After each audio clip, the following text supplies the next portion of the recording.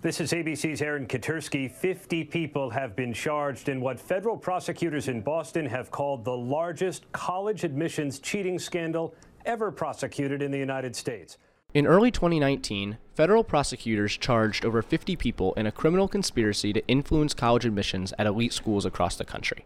The investigation was called Varsity Blues, and it swept the nation as notable celebrities such as actresses Lori Loughlin and Felicity Huffman were charged with fraud. There typically isn't a lot of news in college admissions, but this dominated the news cycle for weeks. And while so many parents and students were outraged about the power well-off parents possess to influence the college process, something else happened in the background, and nobody heard about it. This is Students United, the flagship podcast of the Students United Reporting Network. I'm David Wolf-Bender. And I'm Trace Held. And today, we talk about an investigation that could change college admissions forever.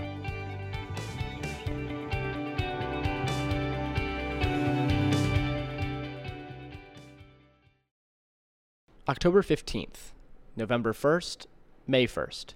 These dates probably don't mean anything to you. Unless you're a high school senior, then they mean everything. Today, we are going to focus on one of those dates, May 1st, sometimes called the National College Decision Day or the National Candidates Reply Date. This is the day that most colleges require high school seniors to commit to enroll in a certain college. For some students, it is the most stressful day of their high school career. Trace and I are both seniors. Every school we are applying to has a different application deadline. Some are in January, others in November or October. But every school says that you need to accept an offer of admission by May 1st. And so we started to ask the question, why? And after a bit of researching, we found the answer. And it's actually simpler than we thought. It all starts with a nonprofit called the National Association for College Admissions Counseling, or NACAC. So NACAC is basically a trade association in the college admissions business. College admissions officers, college counselors, and institutions all opt in to join. In addition to professional development and advocacy initiatives, NACAC also controls a critical aspect of admissions. It's called the Code of Ethics and Professional Practices, or the CEPP. These are essentially rules and guidelines for what colleges can and can't do in the college admissions process. These rules and regulations were put in place because NACAC's goal is to help students. You can find that on their website. NACAC is an organization dedicated to serving students as they make choices about pursuing post-secondary education. That was a quote I found earlier today. So what does the Code of Ethics do? Well, it turns out a lot, but we are going to focus on three main provisions. The first one is the May 1st deadline. The May 1st deadline really isn't that complicated. All colleges use it as the national response date, the date at which all students must contractually inform everyone which institution they will attend. And collectively, under the NACAC Code of Ethics, colleges agreed that after this date, they will stop marketing towards these students. So what this meant was that, for example, if I accepted an offer from University A and said that I was going to go there, University B could not try and poach me from University A. Based off of David's hypothetical, they wouldn't be able to offer David any additional scholarships, money, or any other incentives to make him change his mind. If at any point during the admissions process I decided I wanted to go to University A, University B had to step back. They couldn't try and poach me. Once I decide where I want to go, it's final. End of story. But there were a few exceptions, but it mainly had to do with a college's wait list. The second provision is another controversial topic in college admissions. And to have this conversation, we first need to discuss a little bit more about how college admission works. Many schools have two different ways of applying, binding and non-binding. Some schools have a process called early decision. In this method, students and their parents sign a contract, a binding contract. And that contract says that if the student gets in, they are for sure going to that college. Students even have to agree to withdraw applications from other schools. And to be clear, those who apply early decision have to go no matter what financial aid offer they get. They are bound to go to that college if they get in. Those who apply early decision typically have a slightly better chance of getting into college. For example, Northwestern University outside Chicago takes half of their students from early decision. The acceptance rate among early decision admits is typically higher than that of regular decision. Nevertheless, the early decision process is a problem for some people, and it has to do a lot with the cost of college. Tonight, World News is back with a wake-up call for your wallet. We were stunned to see this number today. Over the past 30 years, college tuition and fees have skyrocketed. Look at that, 570%. Yes, you heard that right. ABC News reported in 2013 that college costs went up 570% over the last 30 years, and since then, it's only gotten worse. This is one of the reasons people hate early decision. If you get into your early decision school, you are contractually obligated to attend no matter your financial aid. This is why so many students feel that it is important to review and examine all of their financial planning options when attending college, because it is expensive and college loans can be destructive. To put it into perspective, Forbes reported in 2018 that Americans now owe over $1.5 trillion in student loans. My name is Jim Jump. I am the academic dean and the director of college counseling at St. Christopher School, which is a boys' independent school in Richmond, Virginia. Jim Jump is a current independent school college counselor, but he's also the former president of NACAC. Here he is explaining the negatives of applying early decision. Historically, one of the arguments against applying early decision was that if you are a student who needs financial aid and needs to be able to compare financial aid offers, early decision is not a good route for you to go. So if you want to be able to review your financial options, early decision is just not for you. Early decision is for the people who either know what their financial aid will be or simply do not care about their financial aid at all. It's always been felt that early decision benefits kids who are from wealthy households and wealthy schools. The thinking goes, if you are so wealthy that the cost of college is not important to you, then applying early decision is perfect. You know you won't receive any, or at best little, financial aid, so it is to your benefit to apply during the time that gives you the best opportunity to get into college. So you'd get into school earlier. That's great. But for the last few decades, there have been no other incentives offered to students who apply early decision. Why? Well, the NACAC Code of Ethics. Here is Eric Hoover, a journalist with the Chronicle of Higher Education. He has covered college admissions since 2001, and he reported extensively on the NACAC situation throughout this process. In a nutshell, the association's ethics code prohibited member colleges from offering special incentives like preferred housing on campus or better financial aid offers. Here's what the Code of Ethics states. Colleges must not offer incentives exclusive to students applying or admitted under any early decision application plan. You're not supposed to, if you apply early decision, you get better housing or you get a better parking space. Other examples of incentives include financial aid packages and scholarships specifically and exclusively for early decision applicants. So as Mr. Jump said, colleges also couldn't give out priority housing or other incentives that would give an advantage to early decision applicants beyond a better acceptance rate. Essentially, NACAC was saying that students deserve the right to apply regular decision without being punished, because some students need to review their financial options. The third provision had to do with poaching transfer students.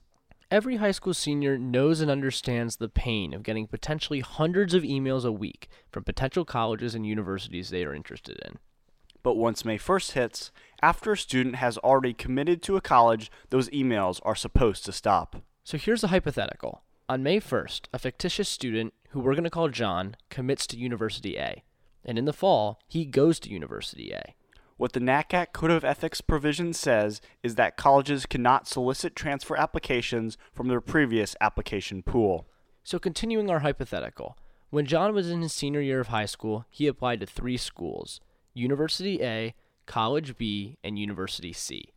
Of course, as we said earlier, he chose University A. This provision restricts College B and University C from trying to convince John to apply to their school as a transfer student after he is safely nested at University A.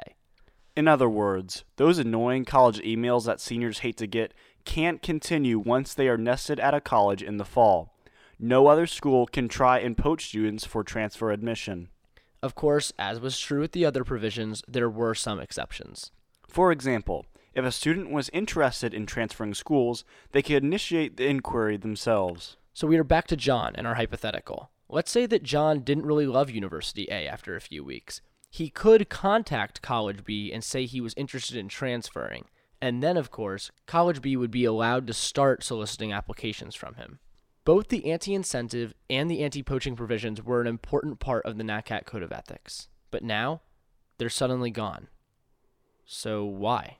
For some reason or another, the Department of Justice took a great interest in the ethical code called the Code of Ethics. That was Eric Hoover again. And as it turns out, it was the Department of Justice. Yes, the United States government's Department of Justice. The concern was that the association's Code of Ethics was violating Section 1 of the Sherman Antitrust Act. So the Department of Justice started an investigation into NACAC's Code of Ethics, and that investigation was based on a potential violation of the Sherman Act. Yes, the Sherman Act. The Sherman Antitrust Act of 1890. You might remember it from your history classes. It's a federal statute that prohibits agreements that unreasonably restrain competition. That was Jeff Miles, a lawyer with decades of experience in antitrust law. He worked in the Department of Justice's Antitrust Division years ago and is currently employed in the private sector. Most importantly to this story, he was NACAC's lawyer during the Department of Justice's investigation. The Sherman Act prohibits anti-competitive agreements, and it was the Department of Justice's view that the Code of Ethics was just that, an anti-competitive agreement. The Department of Justice's investigation ran for over a year, and for a long time, its outcome remained blurred. The DOJ wanted these provisions removed, and NACAC obviously wanted to defend their Code of Ethics. NACAC's lawyers met with the DOJ's investigators to try to find a reasonable solution, and NACAC defended their Code of Ethics for the investigation. And then one day, it was suddenly over, and the DOJ won. NACAC gave in, voluntarily. But we're getting ahead of ourselves. Let's first talk about why so many people in college admissions thought these provisions were important.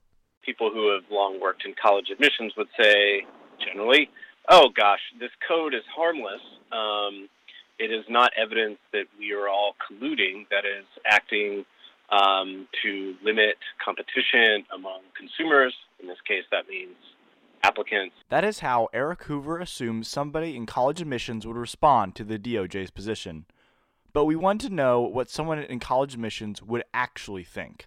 So we reached out to two people who have strong feelings about the DOJ's opinion. My name is Emmy Harward. I serve as Executive Director of the Association of College Counselors in Independent Schools. The Association for College Counselors in Independent Schools, or ACCIS, is similar to NACAC, except their membership is unique to independent schools, and they really don't have a code of ethics themselves. But they aren't competitors. ACCIS and NACAC have similar goals. They want to support students. Just weeks before we talked to Emmy Harward, ACCIS's executive director, the Department of Justice put out a statement. On the press release was a quote from Makan Del-Rahim, who was the Assistant Attorney General of the DOJ's Antitrust Division. He said that the settlement with NACAC is, quote, a victory for all college applicants and students across the United States who will benefit from vigorous competition among colleges for their enrollment, end quote. Here is how Emmy Harward responded to that. It seemed to present the college admissions profession and process and field as if we're talking about Coke and Pepsi or Apple and Android or, two competing big for-profit entities.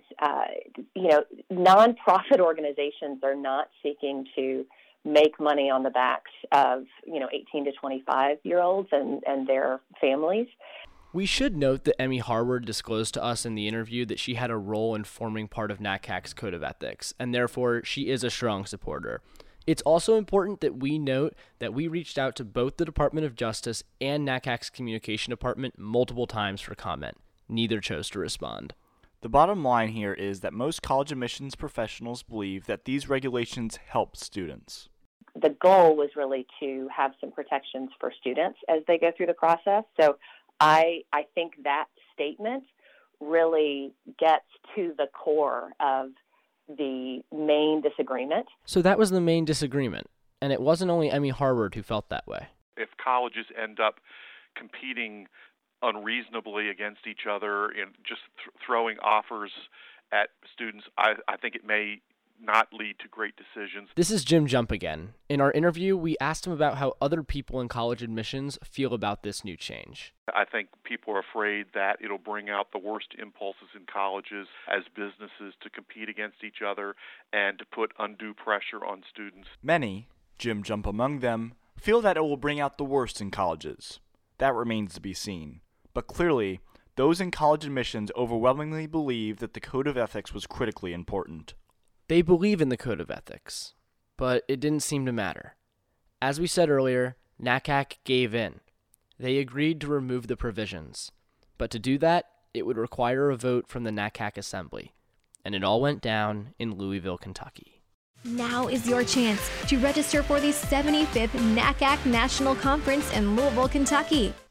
Yes, the NACAC National Conference, September 2019, Louisville, Kentucky. Over 6,000 attendees.